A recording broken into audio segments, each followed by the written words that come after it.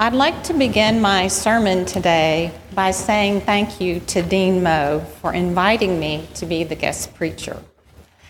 I'm thankful for this opportunity because it has caused me to ponder the meaning of Thanksgiving in a way that has been helpful to me. And this would not have happened without my having to prepare this sermon. As a result of my pondering, I have come to understand thanksgiving to God as having three aspects. First, to truly give thanks to God, we have to have insight into the significance of what God has done.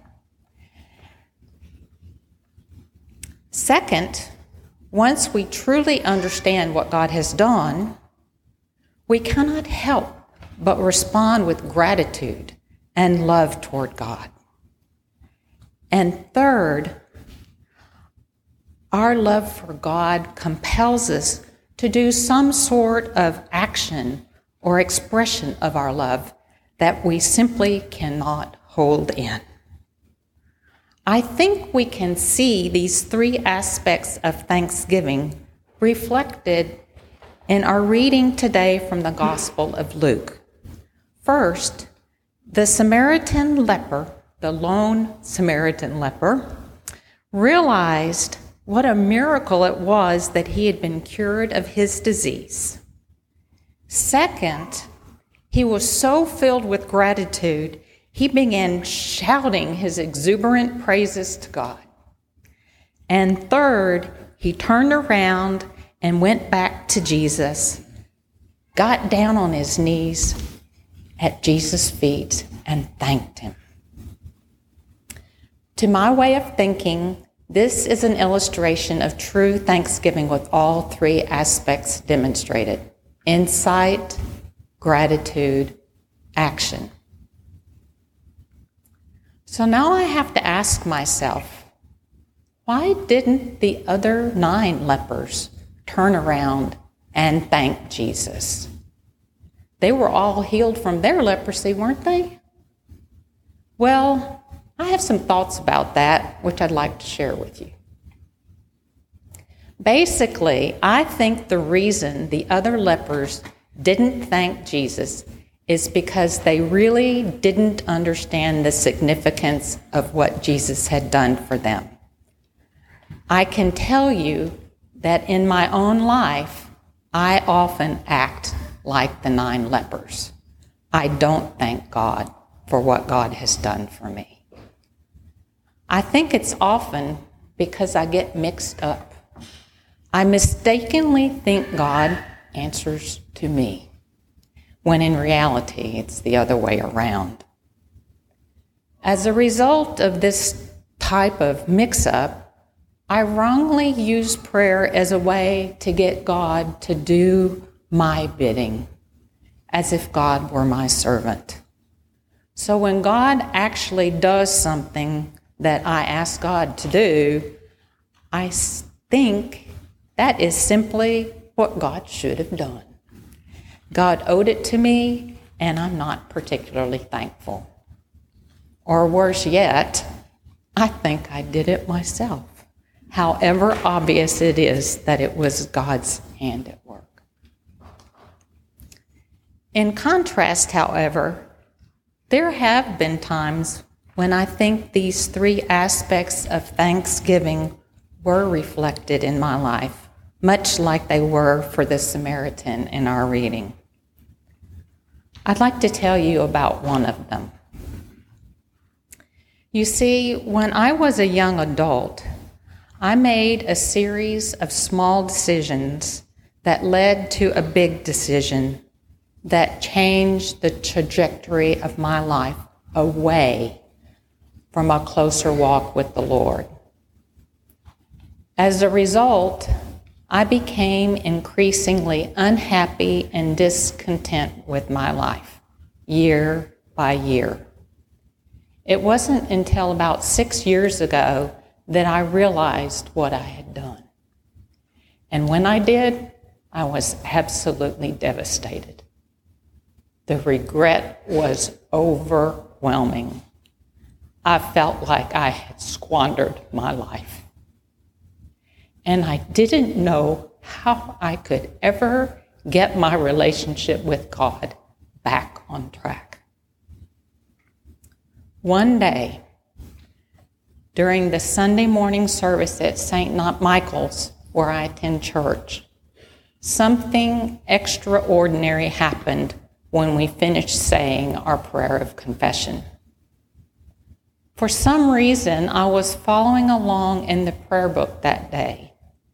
And as I finished reading the confession, I noticed the words, "You are forgiven," printed right there at the end of the prayer. I cannot tell you how comforting those words were to me. And in a split second, that crushing burden of regret was lifted off my shoulders. And in that moment, I could totally accept my life as it was because I realized that I had been totally accepted by God as I was.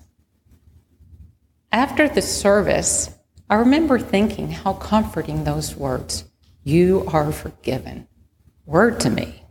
So I went back to the prayer book to read them again. And of course, they weren't really there. Even so, I was a changed person.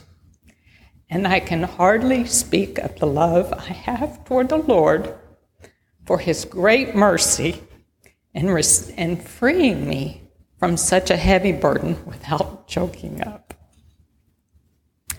I told the Lord that I would never disobey him for as long as I lived. Whatever he asked me to do, I would do, and I absolutely rededicated myself to serving the Lord that day. I think I finally understood what it means in the Gospel of John when Jesus says, "If you love me, you will keep my commandments." I used to think that keeping God's commandments were rather daunting. But the amazing thing is that the Lord truly loves us and knows better than we do what is best for us. What I have finally come to understand is that keeping God's commandments is always the easier alternative, even though God asks us to do some very hard things. I think this is what Jesus meant in the Gospel of Matthew when he says, "My yoke is easy and my burden is light." And let me add that if there is one thing I have learned in the past 3.5 years, it is that the best and safest place for me to be is right in the center of God's will. And let me also add that I consider it God's great mercy to have given me something practical that I could do to make a difference. All I wanted was for my life to make a difference, and God, with such astounding kindness, answered my prayer. I hope by now I have succeeded in making the point that true thanksgiving results in obedience to God. Without obedience, thanksgiving cannot be genuine. So the 3 aspects of thanksgiving are really insight, love, and obedience. Let me close by saying that to my way of thinking, the biggest obstacle to thanksgiving is lack of insight. With insight, love and obedience are likely to follow. Without insight, neither love nor obedience will follow. And as I have mentioned before, we humans often lack the insight we need to accurately understand what God has done for us. This is where prayer comes in. It is no accident that we see the need for insight reflected in the prayer we call the general thanksgiving, which many of us say daily during morning and evening prayer. So I would like to close my sermon with that prayer. Let us pray.